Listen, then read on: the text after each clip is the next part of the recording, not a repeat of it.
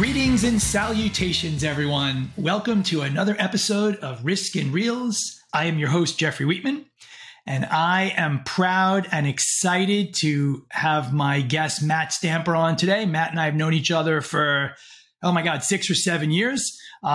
We work together at Gartner. Matt is currently the CEO of Executive Advisors Group.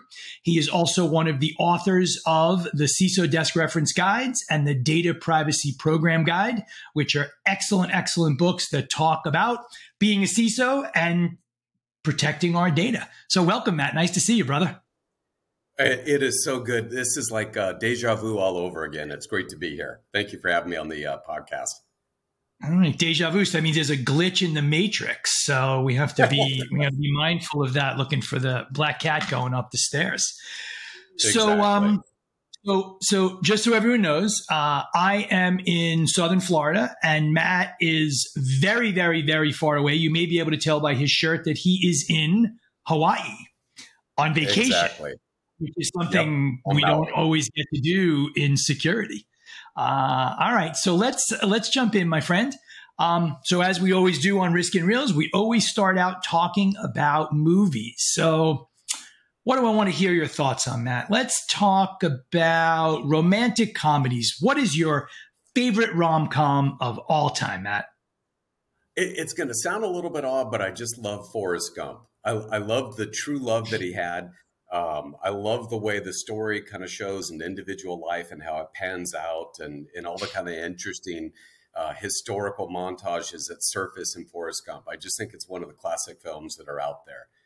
Lately, I haven't seen a whole lot of movies because cybersecurity is so inclusive. I mean, you're constantly enmeshed in everything cyber. So I haven't seen a whole lot recently, but I always love Forrest Gump. That and Patton, but Patton doesn't qualify as a rom-com. No, maybe romantic, but probably not much of a comedy. So I'm also a big Forrest Gump fan. I think it's gotten like a little kind of cool to dislike Forrest Gump recently. And I believe that you have to sort of look at those things in the time they were made. At the time, it was great. And some of the technology they used was incredible to be able to get, Forrest in with Kennedy and Nixon and all those things. And, now with deep fakes, and we can talk about that because I think that's an interesting topic. Yeah. But I think, I think people take that stuff for granted, right? So I'll share. So my favorite rom-com is When Harry Met Sally for a wide variety of reasons. But I think one of the best scenes is the scene that takes place in Katz's Deli. And if you ever go to Katz's Deli in New York City, which is an amazing place if you want to get pastrami, they actually have a sign hanging over the table where Harry and Sally met. And a little trivia that not everyone knows, the woman who says, I'll have what she's having after Meg Ryan does her little fake thing is actually director Rob Reiner's mother. So a lot of people don't know that. So I think, Forrest Gump, I think actually gives us a really good transition. The joke that we always had when you and I worked together at Gartner, you and Sam and I, your answer to every problem was threat modeling. Threat modeling, right? Of course. Why wouldn't it be? I think that's a great sort of transition, though, because think of all the risks that Forrest took in his life, right? That all led to these amazing things. And his personality and his sort of approach to life, he never really thought about that, right? He got lucky in a lot of cases because a lot of the things he did could have ended terribly, right? So he didn't really do a lot of risk assessment. He didn't really do a lot of threat modeling. And as you and I have talked about, many times within the area of third-party risk management, which obviously is what we do at Black Kite, and you and I have talked about it many times, I think people sometimes maybe look too high up the stack, too much at the risk, and not enough really at the threat. So before we started recording, you kind of shared a little bit of how you got into threat modeling. So I think that might be interesting. Let's start there. So what got you sort of on the threat modeling bandwagon to begin with? In the spirit of a shameless plug for someone else's book, Adam Shostak's book, Threat Modeling: Designing for Security, remains a classic. I think it's something that everybody should read. And what struck me was just the commonsensical nature of the methodology. When you do a stride analysis, you're looking at how identities are spoofed, how information would be tampered with, how transactions would be repudiated, how you would have information disclosure, deny services, or elevate privileges, all these negative attributes, if you will. It's a simple way to look at something. Effectively, you're always asking, what is it that I don't know that I should know about a service, about a vendor, about a component, about a supply chain, about an application, about whatever the case may be, a proposed business strategy. And you're asking some of those what if questions, and you're trying to evaluate the risk. And I think, Jeffrey, I'm preaching to the choir. When we think about risk in our profession, there's a tendency to look at how do we eliminate risk? And our job is never to eliminate risk. Our job is to look for good risks to effectively take. There's no reward without risk. Organizations can't exist these days without supply chains, without good, high quality third-party vendors. But we need to assess their risk. We need to understand their risk profile. And there's tools that we can do that facilitate that. Doing a simple threat model, doing dependency analyses, doing things as simple as a BIA. In my book, I talk a lot about how important business impact analyses are, but too many organizations don't really do those. And I think they don't do them in the same way that they don't do threat models or other types of risk assessments or analyses, because they're viewed as overly complicated, and they don't need to be. They can be a water cooler discussion.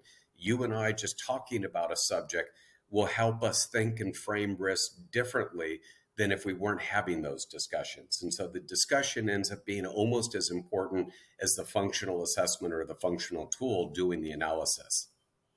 So there was a lot there to unpack, and I agree with a lot of it.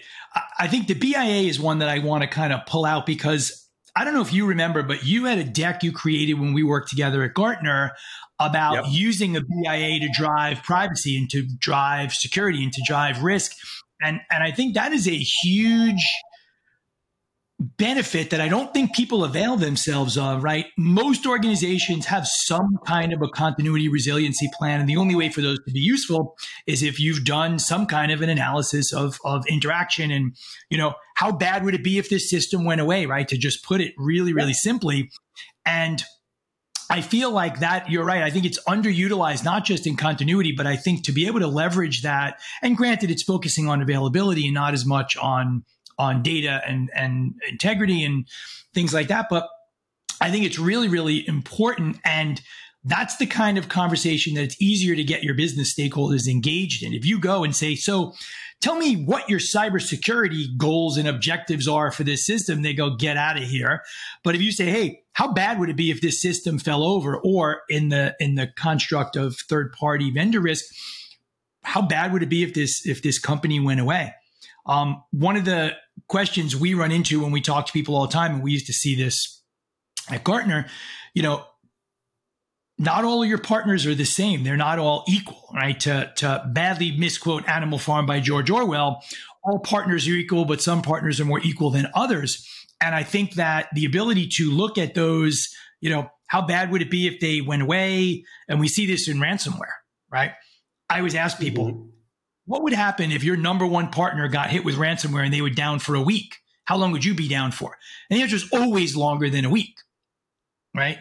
So bringing that back to the whole threat modeling discussion and looking at all these things and thinking about the unknown unknowns, right? Exactly. So how do you, for someone who's listening who's never done a threat modeling exercise, what are sort of the steps that you would take them through from kind of, 1 to Z?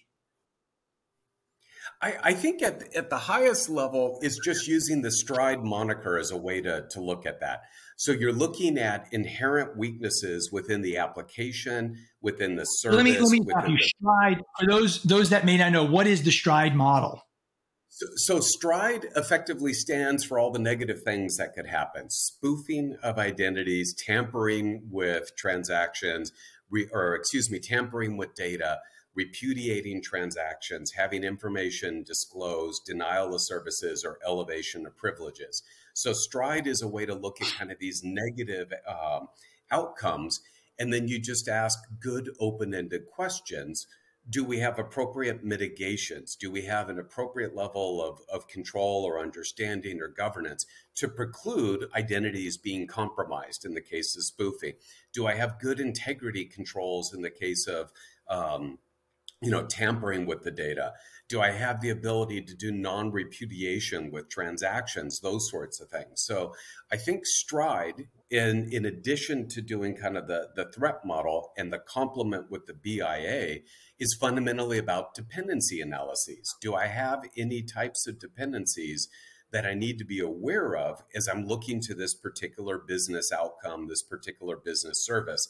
And one of the reasons why I think BIAs are so critical is the first letter of that acronym. It's business. It's not about cybersecurity. It's not about the newest technology. It's fundamentally, what are the business impacts to our organization? Again, what is it that I don't know that I should know that could impact my organization's ability to deliver a service, to be resilient, to be able to address some of the challenges that we're frankly seeing. In fact, in your firm's 2023 analysis, one of the things on kind of vendor risk management, one of the things that really hit like a ton of bricks is this multiplier effect, these systemic risks, that if you have a particular component or supplier, those impacts tend to be a lot more pervasive than we realize. And so I think one of the things that we're seeing bluntly is when CISOs or risk officers or other individuals are looking at their supply chain and their vendor risk profiles, there's a hell of a lot that we don't know. We really don't understand the level of risk that our organizations are subject to. And so some of these tools, Well, let me ask you a question though. Why don't we know? I think you would think it would because be pretty straightforward, right? I do business with this company and they provide this service. And if that service goes away, I can't make money, save money, or find someone to blame if something goes sideways. So why don't people know? It seems like you would have to. You're preaching to the choir. It is certainly knowable, but I think there is definitely there's a volumetric issue. And let's be very honest about that. A large organization is going to have a vendor master file that numbers in the thousands, potentially 7, 8, 9, 10,000 vendors. Determining which of those vendors are material to operations, that are material to any number of corporate directives or enterprise risk considerations, that's difficult, detailed governance work that needs to be done. Then we've got the problem with the tooling, frankly, on how we look at risk traditionally. We've had kind of the proverbial SOC 2 type 2 audit. As a CISO, there's no way in hell I would ever allow that level of assurance to really guide how I look at things. But I don't have, in many cases, up until recently, really good tools to make better decisions. So we end up relying on a SOC 2 type 2 audit. How many of those have you read that have had a disclaimed opinion or deficiencies that are material? They all kind of read, reasonable assurance, et cetera, et cetera. So there's a challenge there.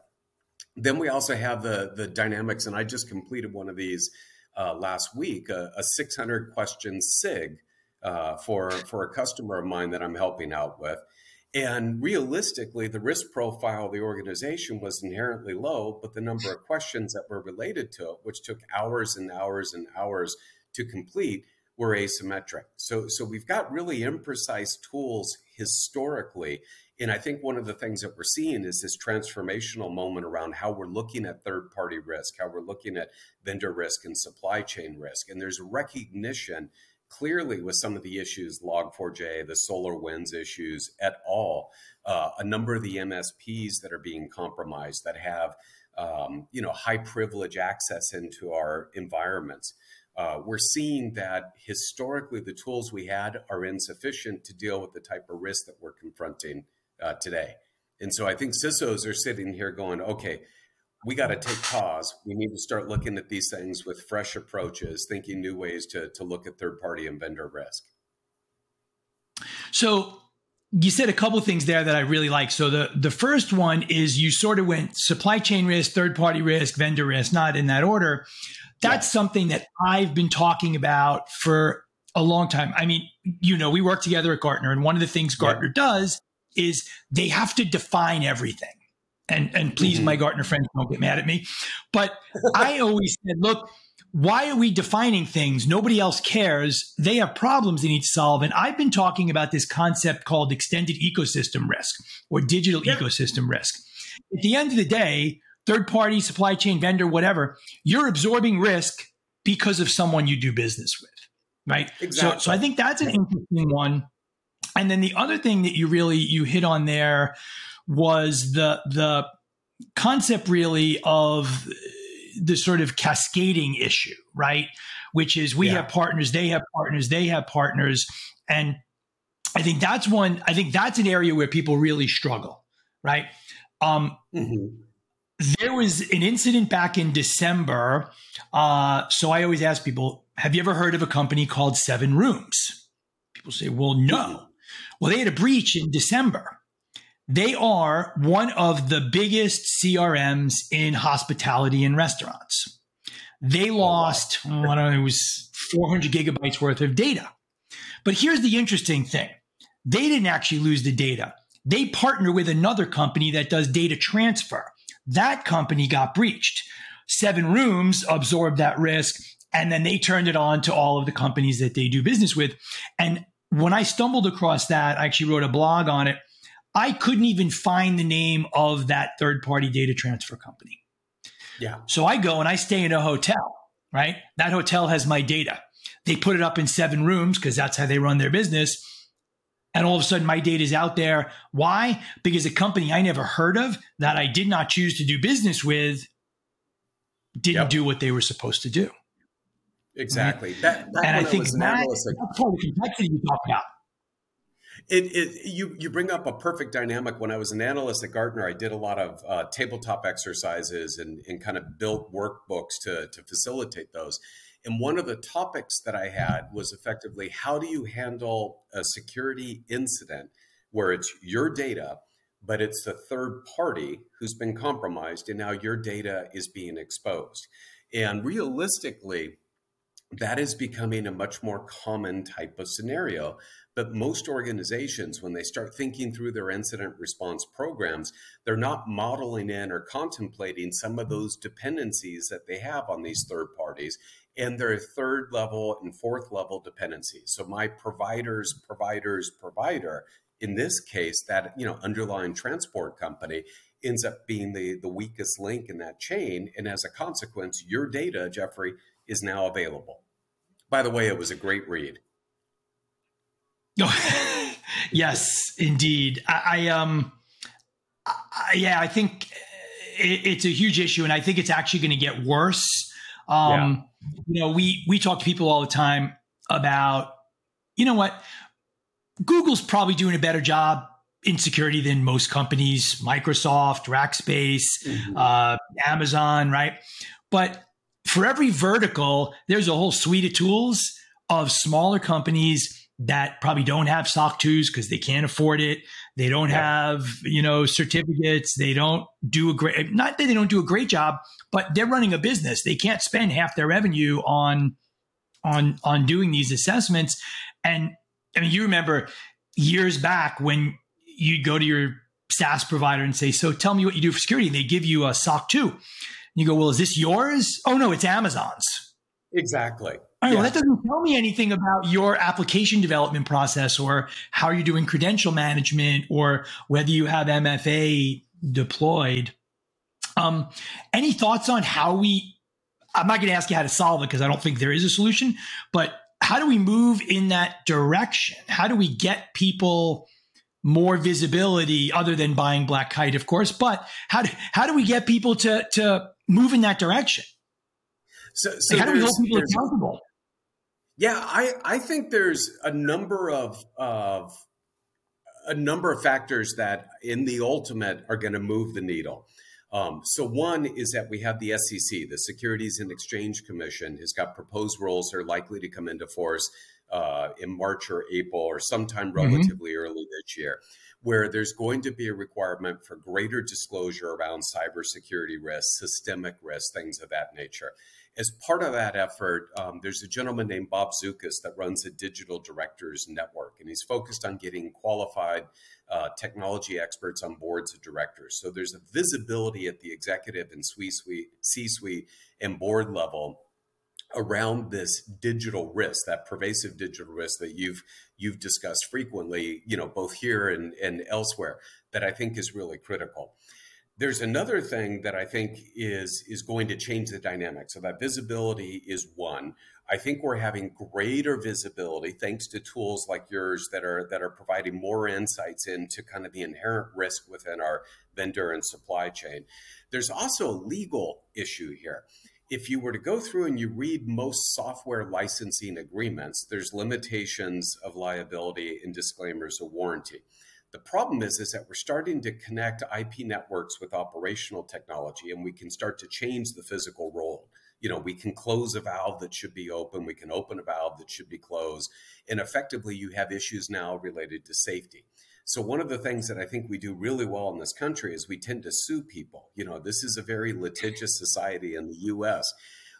You start to see scenarios in healthcare and elsewhere where known cybersecurity issues that should have been addressed weren't, and the consequence of which is that an individual is harmed, or potentially up to and including somebody dying because of poor security configurations, poor code practices, things of that nature.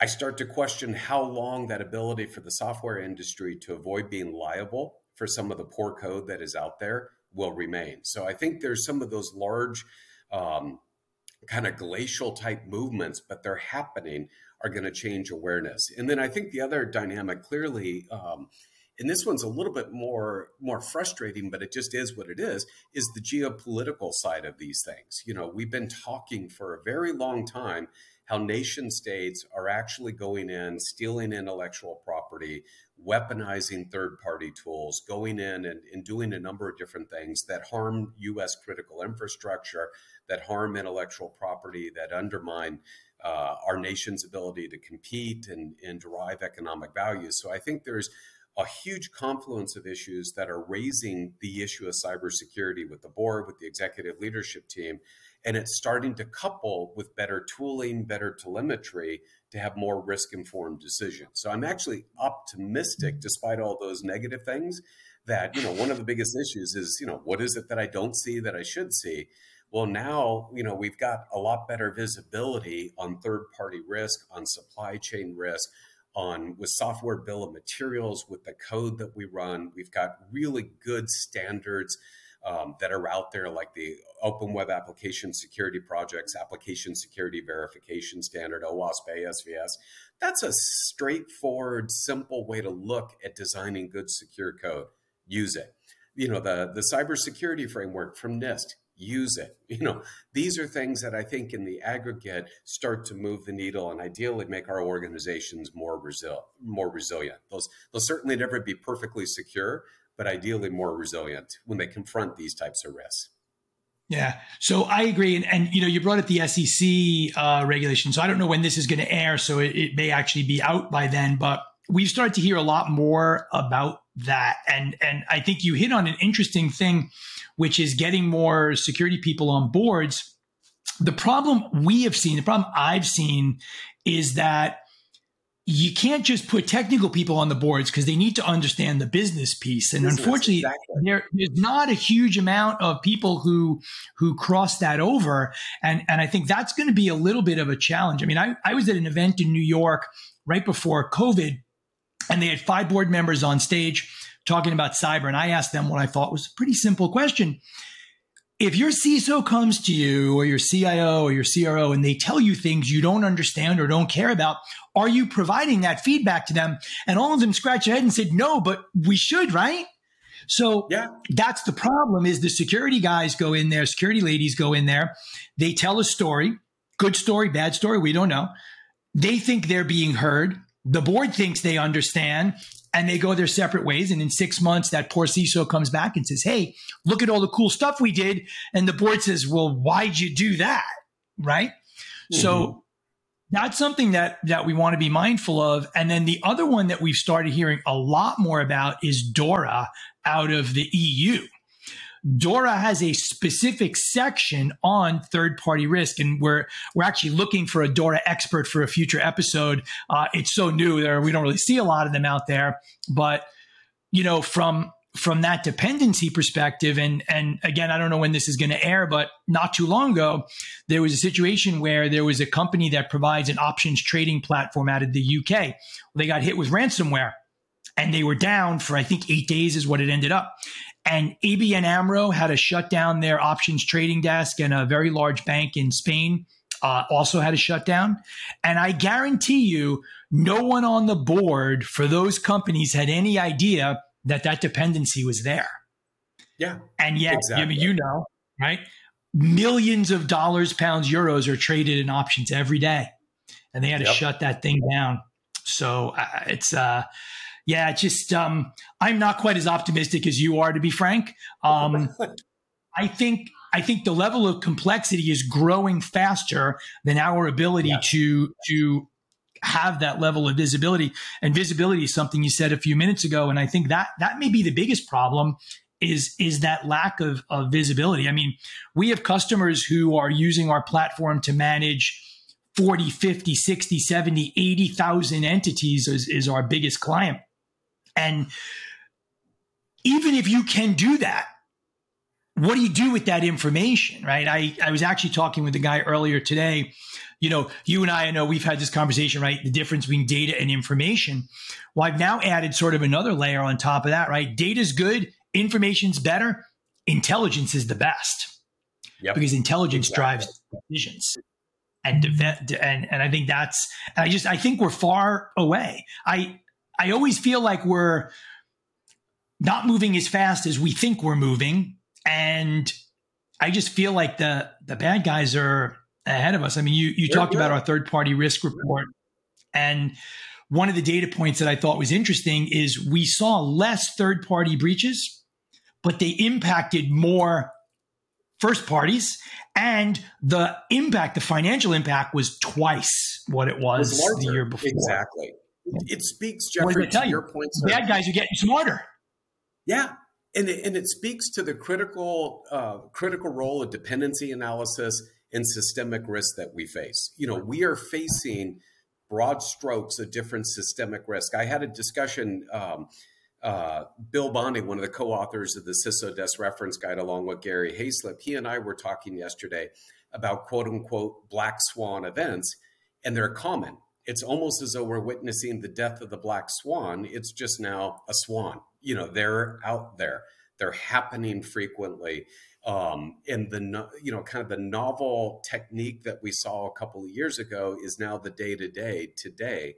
And I think one of the interesting dynamics, I know it's a lot of buzz right now, but Chat GPT and everything from OpenAI and all these other tools, but there's some interesting articles afoot right now where you can use these tools to create malware that bypasses endpoint detection and response type tools.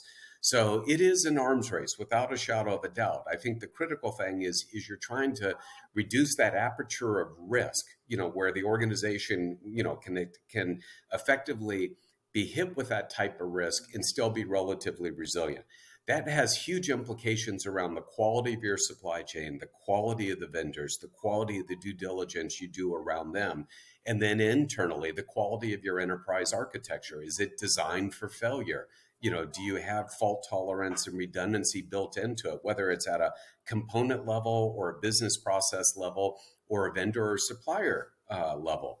And we're seeing just so much risk hitting organizations today that, again, going back to the optimistic side of it, what's good is that the issue of risk is so front and center with executive leadership teams. They've dealt with supply chain crises.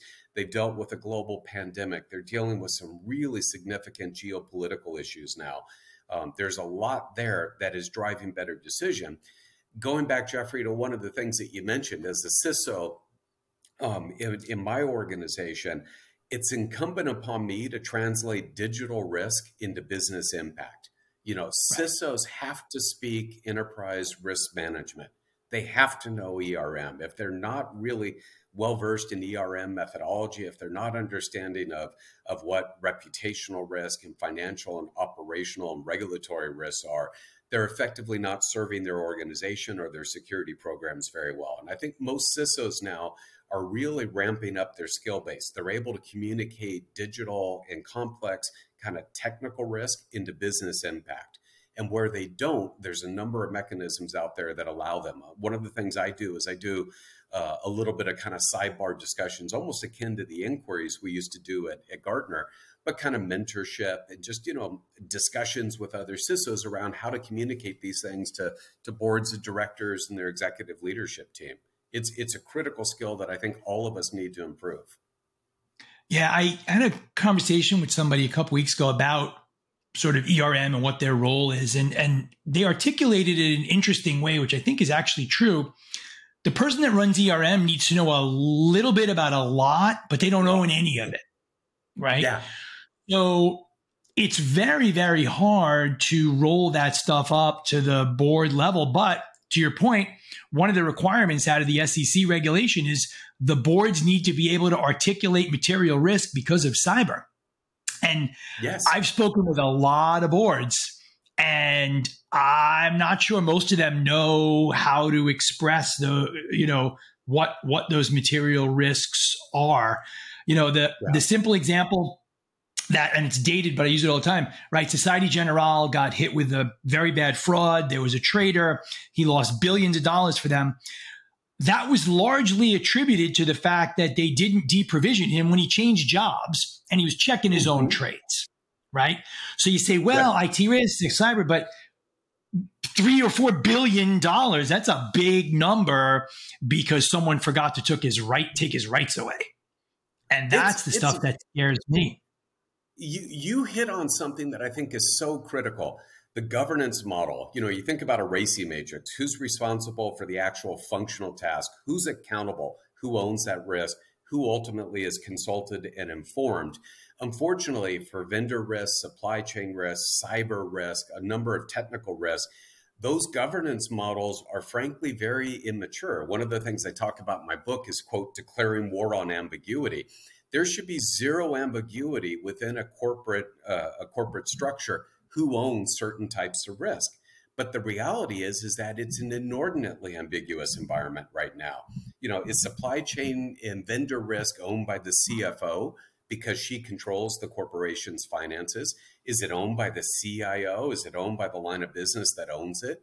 What's the governance model related to that? So you've got kind of a telemetry issue. Do we even understand the risk factors and considerations in these really massive vendor and supply chain environments that we operate in? And then flip it over on the governance side. Do I hold Jeffrey Wheatman accountable? Do I hold Matt Stamper accountable? Don't hold me. I didn't do anything.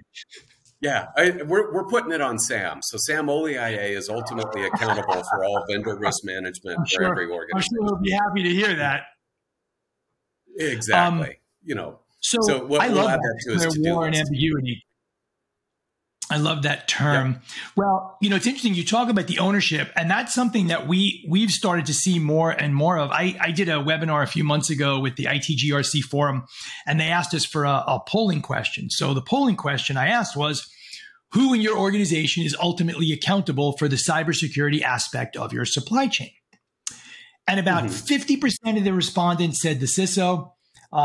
Some people said ERM. Some people said the CIO. A couple of people didn't know, which always scares the crap out of me. But then I asked a follow-up question. So for you CISOs out there that said you own it, do you get to say no? And none of them could. So you're telling me you own that and you don't get to stop it if it's no good. Yeah.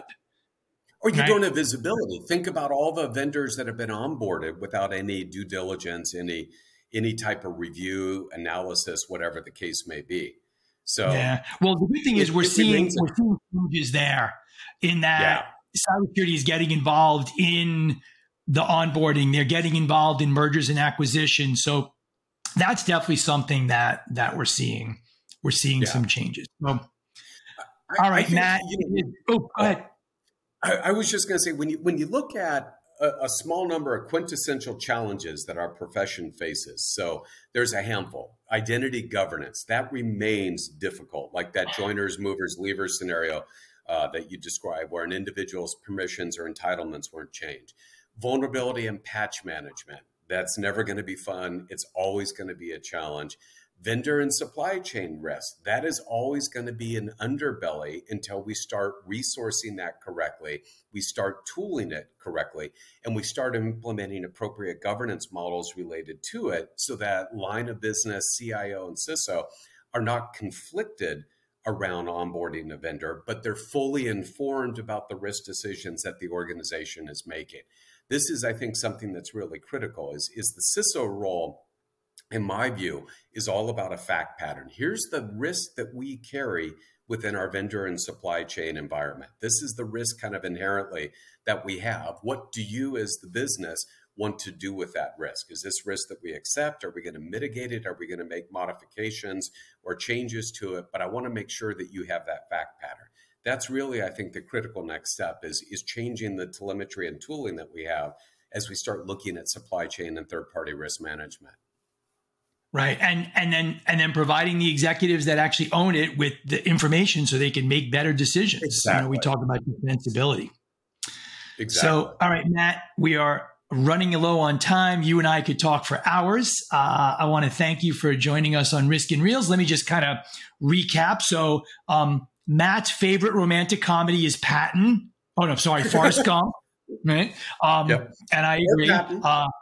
Katz's Delicatessen has the best pastrami, at least on the East Coast. I can't speak for the West Coast where you are. Threat modeling solves everybody's problems, right? Is that an overstatement? Maybe a little bit of an overstatement. Nope, not at all. Stride is an acronym that everyone should understand. And let's declare war on ambiguity. Any closing thoughts, Matt? Absolutely. Just, I want to thank you, and I want to thank kind of the broader community for this work, because one thing that I think is we are absolutely stronger together, and we're dealing with really serious issues. And I appreciate venues like this to be able to kind of talk shop and everything. So just inordinately grateful for you, Jeffrey, and the Black Kite team for having an opportunity to give my proverbial 2 cents into the community at large, especially within the CISO community, that if we don't collaborate, we're going to lose. We have to collaborate. Don't sell yourself short, Matt. It was worth at least 7 cents. So I appreciate it. Again, thanks to our guest, Matt Stamper.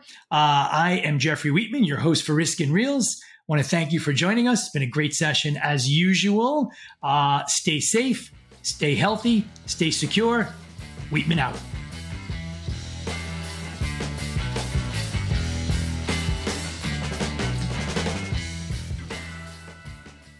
Thank you for listening to Risk and Reels, a cybersecurity podcast. Be sure to follow us on Apple Podcasts, Spotify, or wherever you listen to riveting 30-minute conversation about movies and cybersecurity. Jeffrey will be on the road this year at some of the industry's biggest events, but you can always find him on LinkedIn and Twitter at Jeffrey Wheatman. This podcast is powered by Black Kite, the only security rating service to deliver the highest quality intelligence to help organizations make better risk decisions.